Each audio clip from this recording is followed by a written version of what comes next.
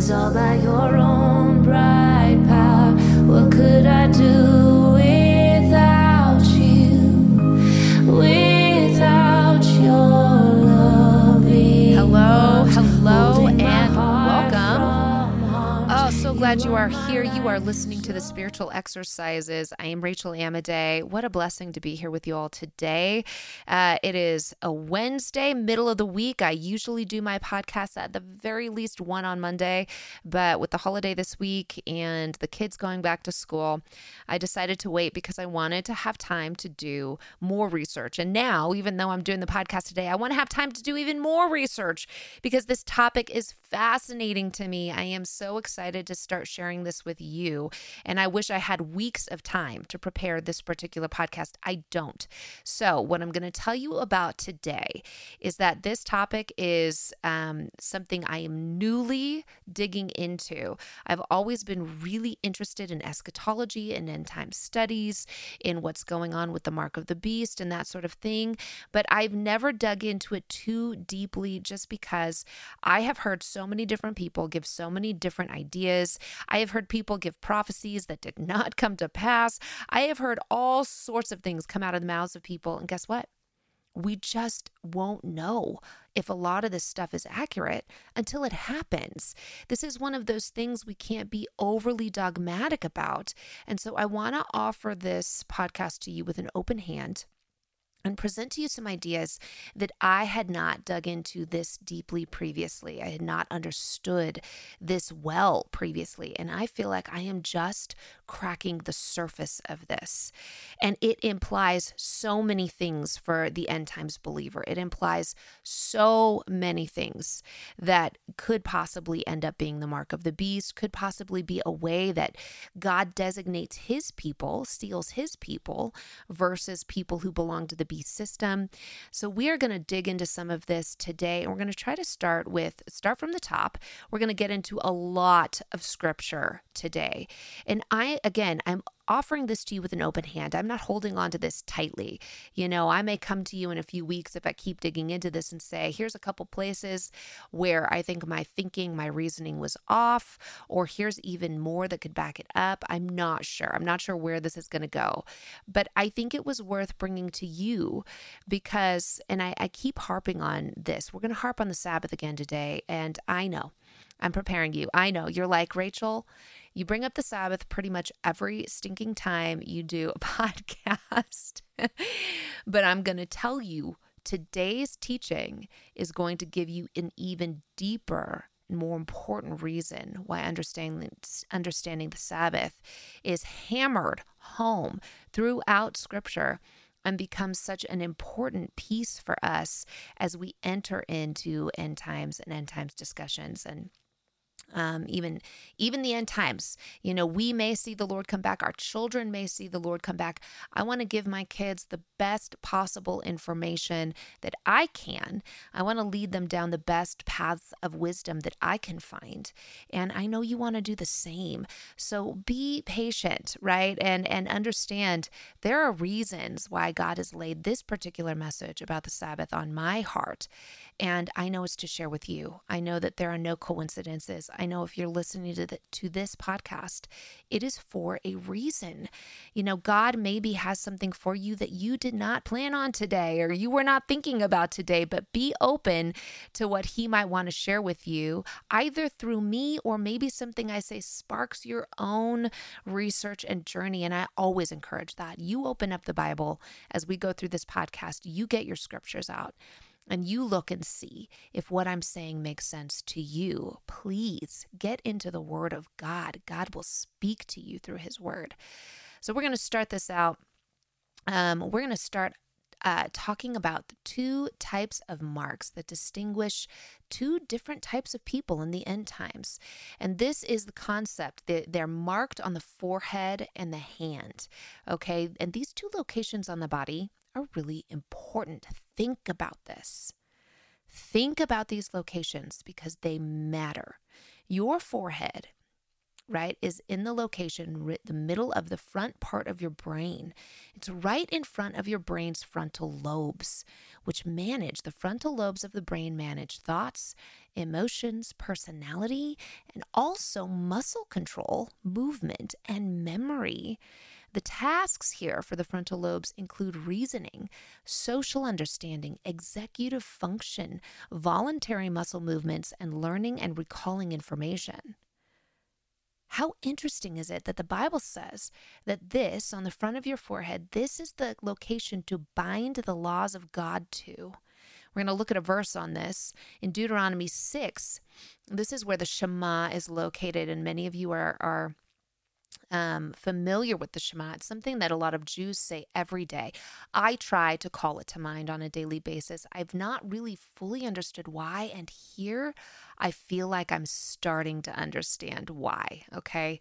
So here's what Deuteronomy 6, it says this: "These are the commands, decrees, and laws the Lord your God directed me to teach you to observe in the land that you are crossing the Jordan to possess, so that you, your children, and their children after them may fear the Lord your God as long as you live, by keeping all his decrees and commands that I give you, and so that you may enjoy long life. Hear, Israel, and be careful to obey, so that it may go well with you, and that you may increase greatly in a land flowing with milk and honey, just as the Lord, the God of your ancestors, promised you. Hear, O Israel, the Lord our God, the Lord is one. Love the Lord your God with all your heart and with all your soul and with all your strength. These commandments I give to you today are to be on your hearts. Impress them on your children. Talk about them when you sit at home and when you walk along the road, when you lie down and when you get up. Tie them as symbols on your hands and bind them on your foreheads. Write them on the door frames of your houses and on your gates." Okay, so this location, this frontal lobe location, where in Deuteronomy 6 it says to bind God's laws to that area of your body. This is where you are supposed to keep them. Why? Well, your frontal lobes, right? They're your reasoning. They're how you understand society. They're how you organize your day. And they control your voluntary muscle movements. What do you do? So here's where the hand comes into play. So if you have bound the laws of God to your mind, to the place where your thoughts are located and your muscle control is located, then you are going to tell your body, you are going to tell your hands to do the works of the Lord, to do good and not evil, to go out and do work that is godly and not ungodly, okay? So this location of the head and the hand is so important. And here it is very early on in Scripture, this binding, this marking of the forehead and this marking of the hands, that you mark your frontal lobes of your brain and you mark the work of your hands with God's laws, his truths. So it makes so much sense to me that people would say the Shema every day, because this is the ultimate reminder. This is the ultimate in having a mark upon you that designates that you belong to God and that you're going to do the works of God. And we're going to get into some works in particular that make it obvious to the spiritual realm whose you are. Let's go to Ezekiel 3. Ezekiel is sent to speak to Israel during a time of stubborn rebellion, okay, against the Lord. And so in Ezekiel 3, Adonai says this to Ezekiel. He says, "But the people of Israel are not willing to listen to you, because they're not willing to listen to me. For all the Israelites are hardened and obstinate. But I will make you as unyielding and hardened as they are. I will make your forehead like the hardest stone, harder than flint. Do not be afraid of them or terrified by them, though they are a rebellious people." End quote. So the rebellion of Israel was that their thoughts, their minds, their emotions, and their muscle control, what they were doing with that, were hardened against the Lord. They were marked as rebellious in their frontal lobes, in their mind. And so God says to Ezekiel, I will make you more unyielding. I'll make your forehead harder than flint. I'm going to give you the reasoning and the self-control and the memory that I have, so that you are more stubborn than they are, so that you do not give in, so that you are preaching and teaching my ways in the face of such a rebellious people. Okay. Now, through this podcast, what I wanted to do is I wanted to take you to all these Bible verses that talk about the forehead and the hand and having a mark there of some kind, either a mark that is of the Lord or one that is of rebellion. And so, because when we get to Revelation, you're gonna more fully understand the meaning of these locations. What they're actually talking about. Are we talking about a physical mark? Does it have to be physical? Well, maybe the mark of the beast will be physical, but what we're really talking about throughout Scripture is not actually a physical mark. It's some sort of spiritual marking, and it's one that you can see in the physical realm by the actions that people are taking, but it is obvious to me, obviously, God didn't make Ezekiel's forehead out of flint. He didn't just change the makeup of Ezekiel's forehead. He is talking about hardening the mind of Ezekiel towards God's things, right? And so I want to take you to these verses so you can get some context of these locations on the body. And in my opinion, as we go through, you're going to see how, and I've said this in the past, I really believe the idea of that forehead and the hand, that this idea is about what you pledge allegiance to and your obedience to, what you're pledging your life to. And they have this symbolism of a pledge that you're making. Let's go to the story of Uzziah in 2 Chronicles. Now, Uzziah was godly up until a point, but then something happens to him. We're going to see the description here. We have this. But after Uzziah became powerful, his pride led to his downfall. He was unfaithful to the Lord his God and entered the temple of the Lord to burn incense on the altar of incense. Azariah the priest, with 80 other courageous priests of the Lord, followed him in. They confronted King Uzziah and said, "It is not right for you, Uzziah, to burn incense to the Lord. That is for the priests, the descendants of Aaron, who have been consecrated to burn incense. Leave the sanctuary, for you have been unfaithful, and you will not be honored by the Lord God." Uzziah, who had a censer in his hand ready to burn incense, became angry. While he was raging at the priests in their presence before the incense altar in the Lord's temple, leprosy broke out on his forehead. When Azariah the chief priest and all the other priests looked at him, they saw that he had leprosy on his forehead, so they hurried him out. Indeed, he himself was eager to leave because the Lord had afflicted him. His forehead breaks out in leprosy, this location of pride coming from his frontal lobe, his thoughts, his intentions, his reasoning. He thought he was better. He thought he was good enough to burn incense in the temple, or he thought he could. He thought he could overturn the Lord's laws and go in and do this himself. This is pride. And the forehead, that location of his thoughts, his organizational skills, and his will, God afflicted that location. So when I think again about the mark of the beast, it makes a lot of sense that there's a pride element attached to it, because after all, the adversary is filled with pride. And so his mark would include this trait, this concept that you can be God, that you can be like God, that you can overturn God's things.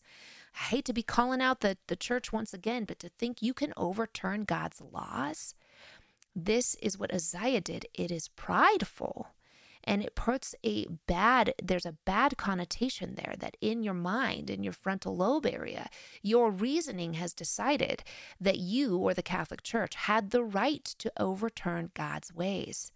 This is pride. God has always said the opposite.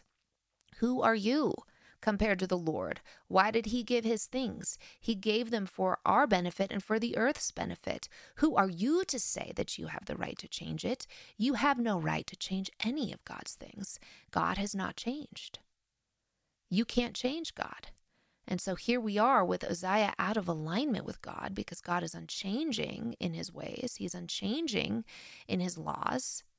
and he's unchanging in the definitions of righteousness. And so when you decide that you get to define what is right and good and it goes against God's ways, there's something wrong in your frontal lobe, right? That forehead is being marked in opposition, rebellion, and pride towards the Lord. I think also of the story of David taking down Goliath. Listen, I've talked about this. You can go back to some of my podcasts where I really dig into this. But remember, David grabs 5 stones. Those 5 stones, 5 is representative both of grace. It's also representative of the Torah, the first 5 books of the Bible, the books of the law. David grabs 5 smooth stones from a river, the river of life, producing the laws of God. He flung one of those stones at the forehead, the thoughts, the minds, and the rebellion of the uncircumcised Goliath. Remember, David calls Goliath uncircumcised to point out that he is rebellious against God's ways. And then David goes and he chooses God's ways to take down the rebellion. And of course, it hits Goliath in the forehead, right in the spot of his will, his intentions, right where he is marked as rebellious against the Lord. Come on now. When you start to dig into the location of the forehead, these things become so deep and meaningful and important. Let's go to Isaiah 48. Listen to this.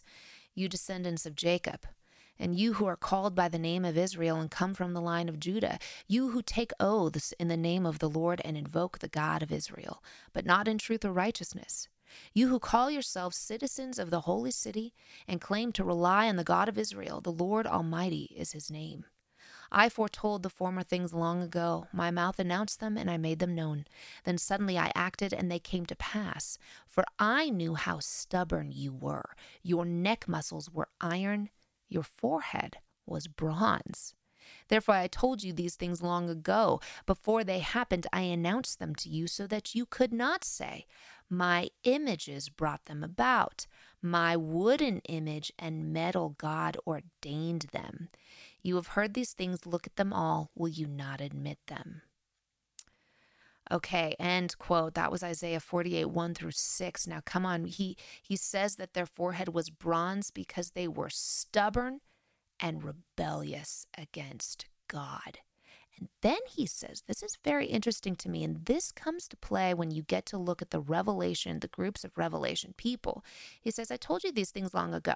So there was a prediction, there was a prophecy that these things would take place, that some of these things would take place. And so they cannot make this claim that it was their images that brought them about, or their gods, their little g gods that they had created. They couldn't say that their little g gods had ordained them, because God himself had already told them these things would come to pass. So God himself is the one who is the author, and he makes claim over that. Now, interestingly, the false Messiah, I think, is going to be religious. I think is going to be very religious. And I think that what the Revelation end times people, they're describing people who worship false gods and false images. And even pharmakeia is even brought up as something people run to worship. It's, the translations call it sorcery or witchcraft, but the original Greek word is pharmakeia. People are going to have all these false gods. But as the end times events are taking place, well, God had prophesied to the people that they would. And so people should not be running around saying, my false gods brought these things about. They need to understand that because God prophesied these things, it is by God that these things are coming about. And we as believers need to be careful that we don't join in the wrong message, join in the fray. When the evil one comes, when the false Messiah comes, when difficult and trying times come, when hard things happen, we need to stop giving credit for what happens on the earth. Stop giving so much credit to the enemy. Don't you know that God has allowed all of this? And when the prophecies start coming to pass, that is of the Lord. Now, obviously, God doesn't sanction, he doesn't sanctify, right? He doesn't anoint the false Messiah to do everything that he is doing. but God told you it would happen. So who are you going to go to when it does? You going to run to your false gods? Are you going to run to the pharmaceutical companies? Are you going to run to the politicians? Are you going to run to the false religious systems? Because there will be a false religious system. I believe strongly there will be a false religious system that will be very appealing to mainstream Christianity and Catholicism and maybe even Islam. And it's going to be very oneness oriented, and the false Messiah will seem like a hero. Are you going to run to those things? Here we have Isaiah giving a prophesying to Israel and Judah. And yet I think this sounds a lot like, especially since the forehead is brought up, that forehead being made of bronze. These people are in rebellion against God. They have made their choice of the system that they follow, and they are running to their little g gods. And he's like, you're supposed to run to me, and I'm the one, by the way, that told you these things would happen. There is something in there, I really believe, for the end times believer. Let's go to Exodus 13. Then Moses said to the people, commemorate this day, the day you came out of Egypt, out of the land of slavery, because the Lord brought you out of it with a mighty hand. Eat nothing containing yeast. Today in the month of Aviv you are leaving, when the Lord brings you into the land of the Canaanites, Hittites, Amorites, Hivites, and Jebusites, the land he swore to your ancestors to give you, a land flowing with milk and honey. You are to observe this ceremony in this month. For 7 days eat bread made without yeast, and on the 7th day hold a festival to the Lord. Eat unleavened bread during those 7 days. Nothing with yeast in it is to be seen among you, nor shall any yeast be seen anywhere within your borders. On that day tell your son, I do this because of what the Lord did for me when I came out of Egypt. This observance will be for you like a sign on your hand and a reminder on your forehead that this law of the Lord is to be on your lips. For the Lord brought you out of Egypt with his mighty hand. You must keep this ordinance at the appointed time, year after year. We're having a discussion of basically the Passover and the Feast of First Fruits and the Feast of Unleavened Bread here. There's 7 days. Remember, 7 is very meaningful in Scripture. There are 7 candlesticks on the menorah, 7 days of creation. That 7th day being a day of rest is essential. It's important. This sign, this commemoration, when you do this, it becomes like a sign on your hand and a reminder on your forehead. What? Have you ever really understood what this means? That these feast days, and we're going to get into the Sabbath day here too, this is a sign. It gets put on your hand. It gets put in the frontal lobe of your brain. And it's a sign that the law of the Lord is to be on your lips. It's a sign that you are not in rebellion against God's ways, but you are in submission to God's ways, and that you do his things and you love them. Now we're getting into the mark that belongs to the believer again. So does this matter in the end times? Well, so I just want to remind you, and I think I get to it later, Exodus 20, when it describes the Sabbath day, what does it say? It says, and this will be a sign between me and my people. That the Sabbath day, keeping of the Sabbath, is a sign. It's a mark that you belong to Adonai. You belong to God. And we'll talk about how important the Sabbath day is as a rebellion against the slave system of the false Messiah, the beast system, that the Sabbath day is submission to God and rebellion against the system of materialism in the world. We'll talk about that when we get to the mark of the beast. But let's talk about the end times then and what these marks could really mean. So in Revelation, we have this. After this, I saw 4 angels standing at the 4 corners of the earth, holding back the 4 winds of the earth to prevent any wind from blowing on the land or on the sea or on any tree. Then I saw another angel coming up from the east, having the seal of the living God. He called out in a loud voice to the 4 angels who had been given power to harm the land and the sea, do not harm the land or the sea or the trees, until we put a seal on the foreheads of the servants of our God.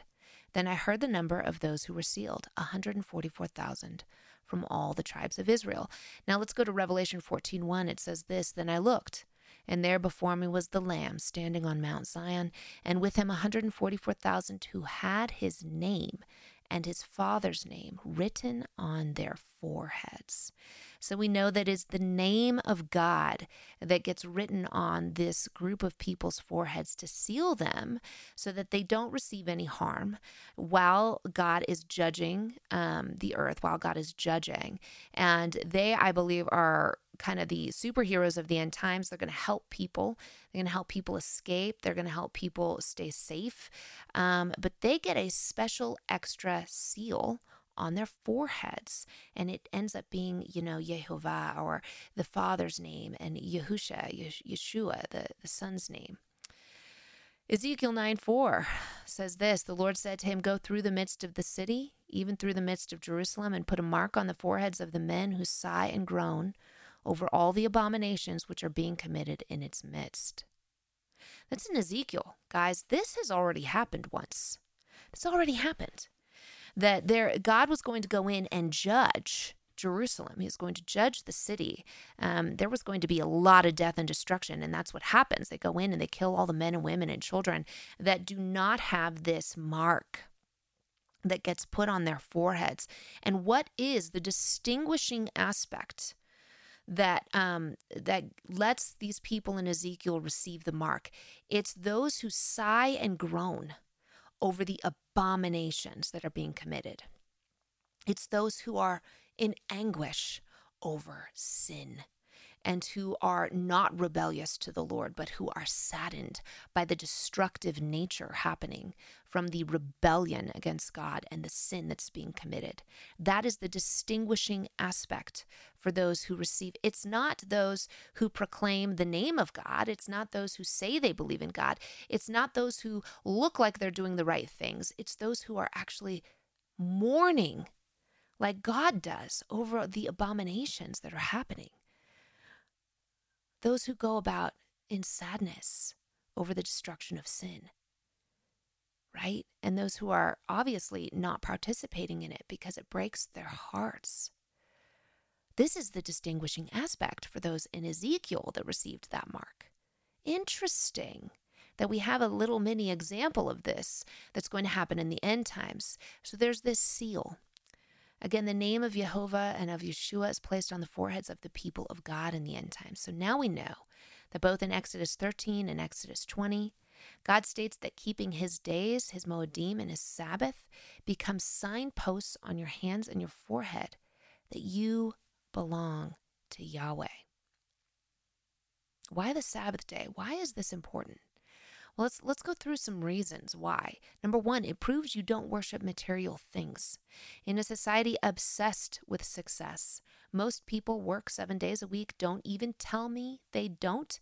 Even Christians on Sundays, they make other people work. They violate the 10 Commandments. They'll go out to a restaurant after service and make other people work. They'll make their employees work. They'll go home and they'll do chores in the yard in front of everybody, right? There are very few Christians that I know that actually rest on the Sabbath and dedicate the entire day to holy activity. Most people work 7 days a week because we're constantly worshiping material things. And by the way, the worship of material things is the beast system. I really believe that. And we'll get into the mark of the beast here, but the description of it really describes a system of some sort of monetary and material need, desire, worship. And so when you are worshiping that, you're going to become a slave to that system. And a slave in that system is going to work every single day of the week because they want more and they want to keep up and they want to have things, right? So it proves that when you keep the Sabbath, it proves you do not worship material things and you're not part of that beast system. Number two, it acknowledges God as creator and his 7-day cycle of creation. This is so important that we remember that God is the one that authored everything. Therefore, he is the one that has the right to define things, to tell you what his laws are, and to hold you accountable. If you're going to follow him, to hold you accountable for what you do. He is the creator. That seventh-day Sabbath, he rested. You are made in his image. You are made to rest on the seventh day as your God, who you are made in the image of, rested. You're supposed to look like him. You're supposed to act like him. You're supposed to be like him. He chose the seventh day to rest. You do not have the right to choose a different day. You don't. And the Catholic Church didn't have a right to choose a different day either. The seventh day, Sabbath, is a reminder of God's creation and at what point his creating ended and at what point he rested.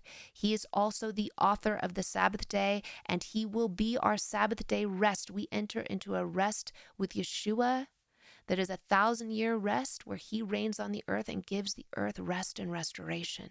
We are looking forward to the ultimate seventh day. Why would we practice anything different?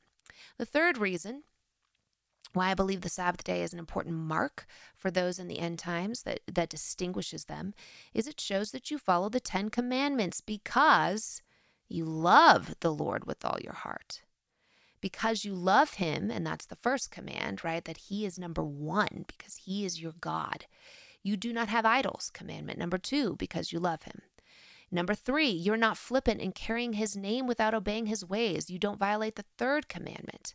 You're not lying about who he is. You're not going out and saying you love him and then being disobedient to him. You're not carrying his name to disaster. You're carrying his name to his glory. Okay, you're not violating the third commandment because you love him. And because you love him, you obey the fourth commandment. You keep the Sabbath day on the seventh day. You do no work because you have trusted God with your resources. You have trusted God and his system, not in the beast system. And so keeping the Sabbath is part of your love for God.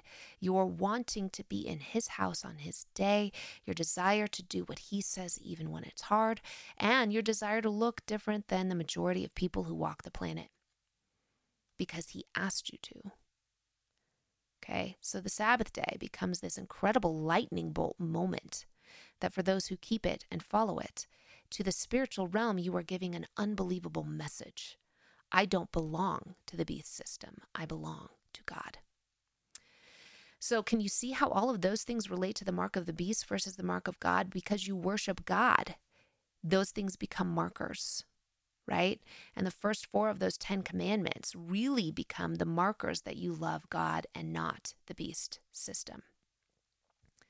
This is about your worship and your pledge of allegiance. Okay?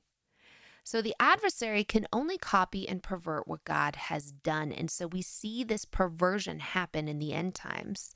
So throughout time, right now I've shown you all these Bible verses. God has put a mark on those who keep his commandments and keep his feast days.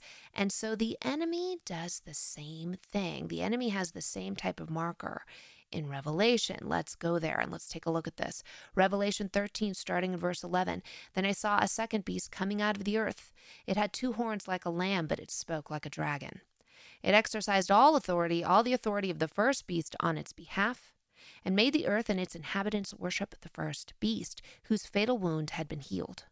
And it performed great signs, even causing fire to come down from heaven to the earth in full view of the people. Because of the signs it was given power to perform on behalf of the first beast, it deceived the inhabitants of the earth. It ordered them to set up an image in honor of the beast who was wounded by the sword and yet lived.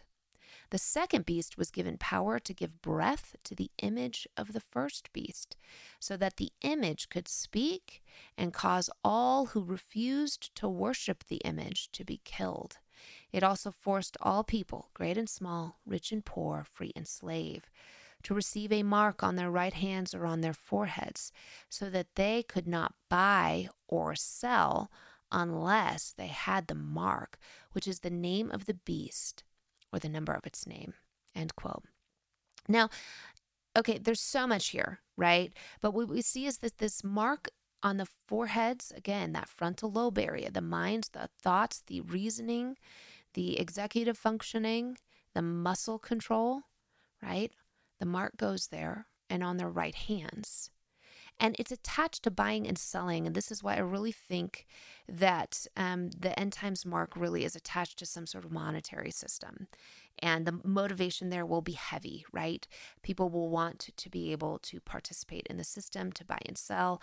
And if they love the system, if they worship the system, then they will receive this mark, and then they will be fulfilling this unfortunate situation where they don't have a way back out of it. If you worship the beast and you receive the mark, right?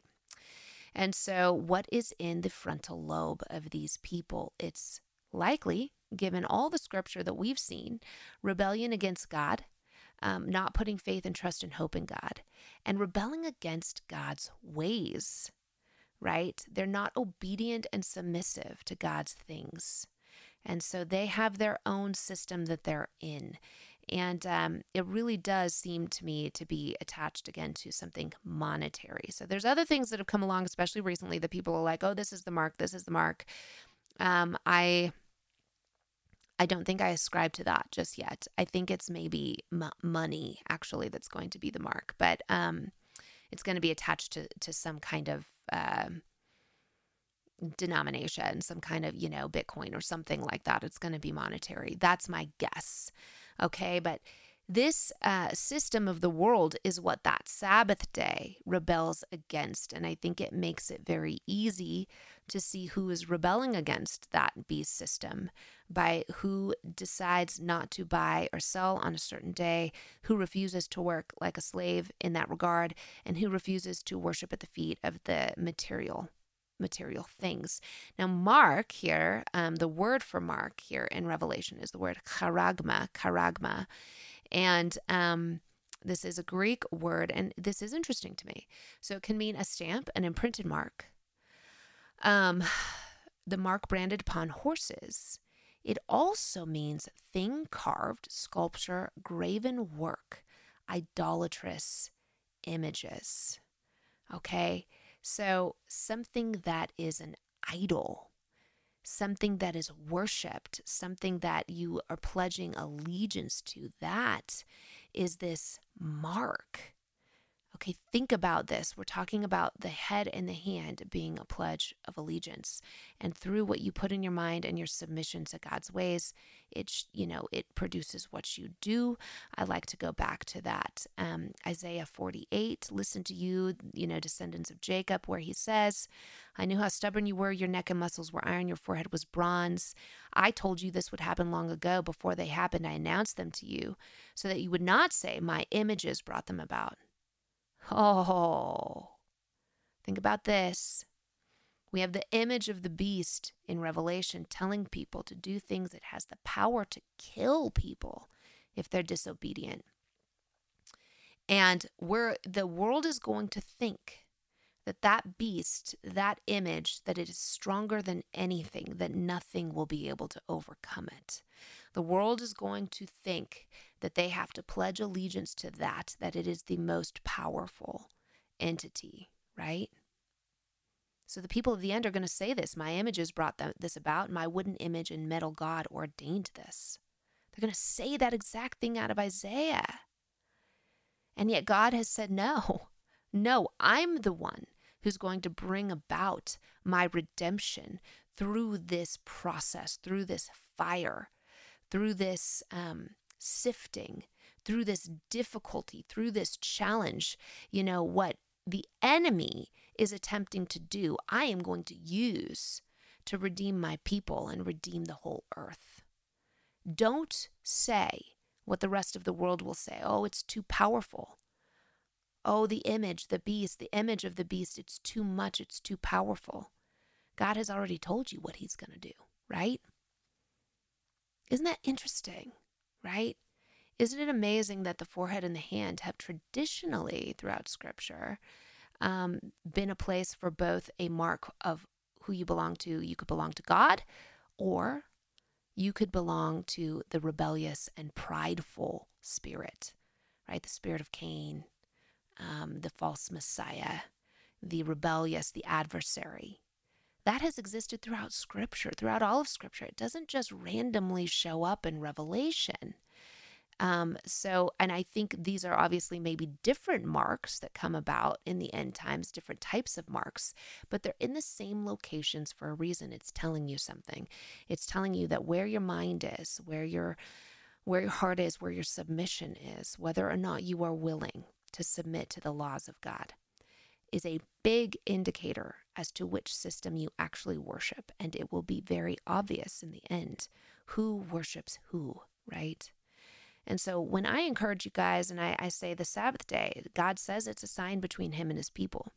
And then you have these really obvious signs taking place between God and his people in the end times, and really obvious signs of those who worship the beast system happening between the false Messiah and those that he has deceived. The Sabbath matters. The feast days matter. Your obedience to God matters. Your submission to God matters. That you don't go to Scripture and say, well, somewhere along the line, we've been allowed to change these things. Scripture never teaches this. The Catholic Church teaches this, but Scripture doesn't teach this. Scripture teaches to love the Lord with all your heart, mind, soul, right, and strength, which means you're supposed to bind his laws to your frontal lobes and force your body to submit to them. You are supposed to put yourself on the altar. Remember, it talks about dying to self. Well, what are you dying to? When you die to self, you're dying to the flesh. And what the flesh wants, material things. The flesh wants to keep up with the Joneses. The flesh wants to have access to buy and sell at all times. The flesh wants to control things and wants to tell God what it wants to tell God. But if you were born of the Spirit, if you're born into God's kingdom, then you want to kill that rebellion. You want to put that to death. You want to put that on the altar, and you want to say, no, God, I am your servant. I submit my works to you, my mind to you, my frontal lobe to you, my reasoning to you. That even though I can't reason why maybe you've asked some of these things, you did ask them. I'm willing to recognize that you have asked me to do these things. And so I will submit and do them so that I can have a sign on my forehead and my hand that I belong to you, so that when you look to the earth and when the angels come down to mark people, that they would see who I belong to. Now, I don't know who the 144,000 are really going to be, right? I don't know that that's all the believers.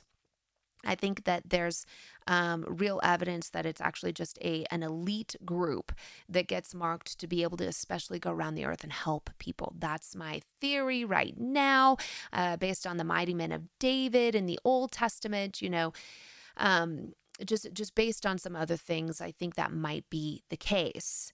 However, God does say that there are signs that show him who you belong to. The Sabbath day is one of them. Obviously, Passover, what we read about there. It's a mark, right? It becomes a mark on your forehead and your hands. You bind the laws of God to those places, and they become a sign of who you belong to. And I want that sign. I want it on my forehead. I want it on my hand.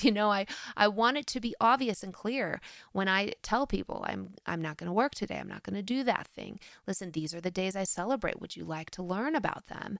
Listen, these are other acts of obedience. I am really passionate about taking care of the widows and the orphans. I want to tithe. I want to be faithful to God's ways. I want to love the Lord and love others the way God has described. I want to be a faithful wife, a good daughter, right? All these things, they matter. I don't want to gossip about others and steal their reputation, because that's theft, right? That violates the 10 Commandments. So, and I definitely don't want to worship other gods. That is adultery against God. And I don't want to go worship the system that we're in.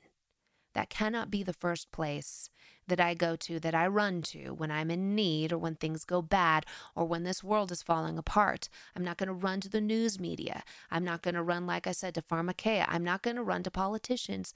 I go to my God, and my God is Yahweh. It's Adonai. It's the Lord Almighty, the God of Abraham, Isaac, and Jacob. This must become more clear as things get harder, not less. And I do fear that for many believers, we are enmeshing with the world and becoming less different and less clear to others what it is that we stand for and who we are. And we will become offensive so much to the world that in the end, that image of the beast, anyone that doesn't follow him, it will have the power to kill those people. It will have the power to destroy you. People will not understand. And by the way, all of this will be, I promise you, it will be in the name of peace and prosperity. It will come and it will say peace and love and prosperity. And everything I'm asking you to do is so that we can have wonderful community and peace and love and prosperity. And you know what? It will be rebellion against God. And they will ask you, I really believe they will ask you to violate God's days, God's holy days. It will ask you to change. What does Daniel tell us? Daniel tells us that the spirit of the false Messiah is one that wishes to change the days and times of God. And so the spirit of the false Messiah will be intent on telling you that Sunday is God's Sabbath day, will be intent on telling you, keep celebrating something called Christmas, keep celebrating something called Easter. Let's add in some other days too. Why not, right? And there'll be religious days and we'll love them. We'll all celebrate them. They'll be so fun for everybody. And we are not going to celebrate, just as Rome did with the early believers. Rome did this,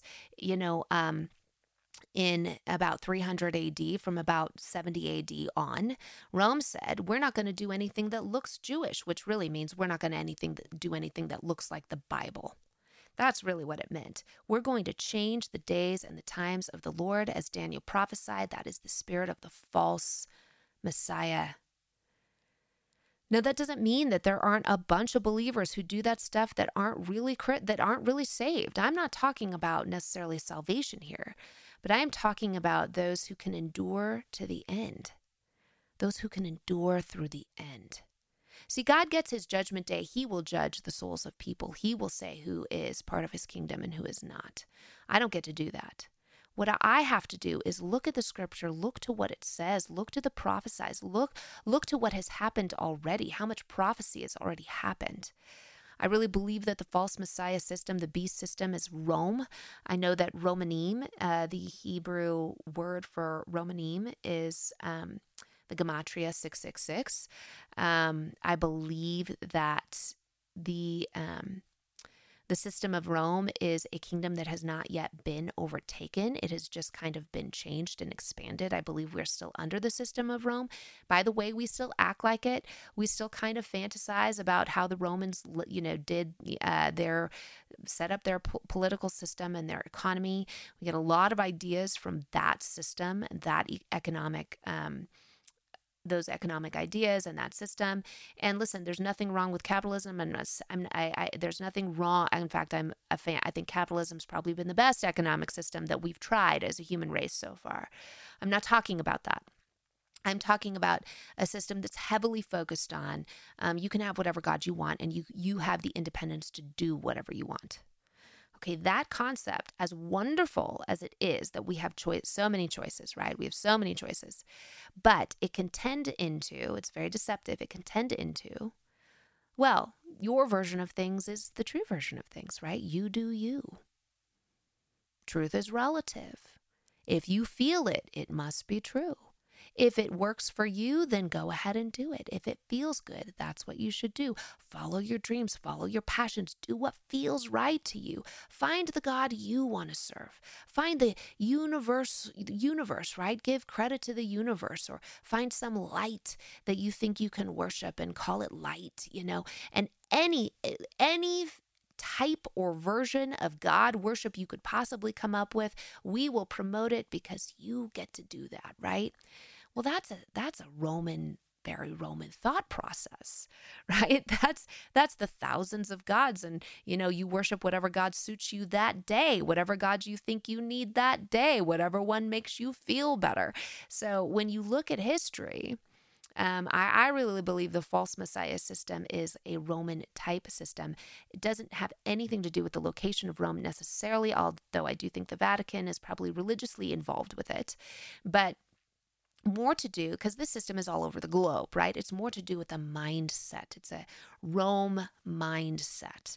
And this is, I think, this final kingdom that this final beast really comes out of, that this system comes out of, that this rebellion comes out of. These are all, again, just theories. So listen, I hope I've given you a little bit more information about the forehead and the hand today.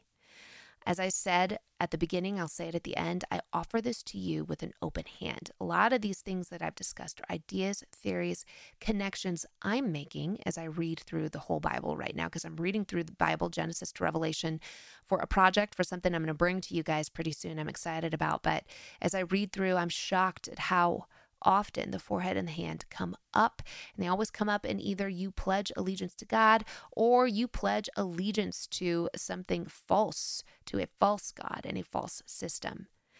I think believers need to be considering this as we look at what's happening globally, as we look at where we're headed globally, monetarily, as we look at the real leadership happening in the globe. We can then evaluate, what am I willing to participate in? And if it violates God's ways, any of them, if it violates God's ways, what system is it really part of? I am harping again to you guys on the Sabbath and the feast days of God because they teach you something about the end times. They teach you what God will do, the prophecies he will continue to fulfill. They teach you what he already fulfilled. And in practicing them, they become marks of who you are. And I hate to say this, but Sunday worship is never listed as a marker in Scripture. Just isn't. Christmas is never listed as a mark for you. It just isn't. Okay? You need to consider these things. What does the Bible say? Not what did the Catholic Church say after Christ left the earth. Not what does some man say. Not what did Martin Luther say. Not what did, some other dude say. What did God say? Why are we running to man for the answers? Dead men at this point, when we should be running to the Scripture that is living and active, that is still fulfilling prophecy, that has been proven time and time again. Why are we running to man-made doctrines when we could open up our Bibles and do our research and run to the one who the Creator, the seventh-day God, the God who made all things, the God who authored them and who has the right to define them without us messing with his definitions? Yes, I'm passionate about this because I think that this is a key that unlocks the end-time believer. It unlocks a way to endure to the end, to understand what you are seeing, and to know the truth, to know the difference between the false Messiah and the true Messiah. We got to get this. We got to get this right. So let me encourage you to go and open up your Bible and find out if what I've said today makes sense to you or not. Reach out with any questions, comments, concerns, thoughts. And please, as always, reach out to me with your prayer requests. I would love to pray for you. Please be continually in prayer for me and for our family. We have a lot of things going on right now and a lot of possible changes. And I would just love your prayers, appreciate them. Many blessings to you all this week. Till next time.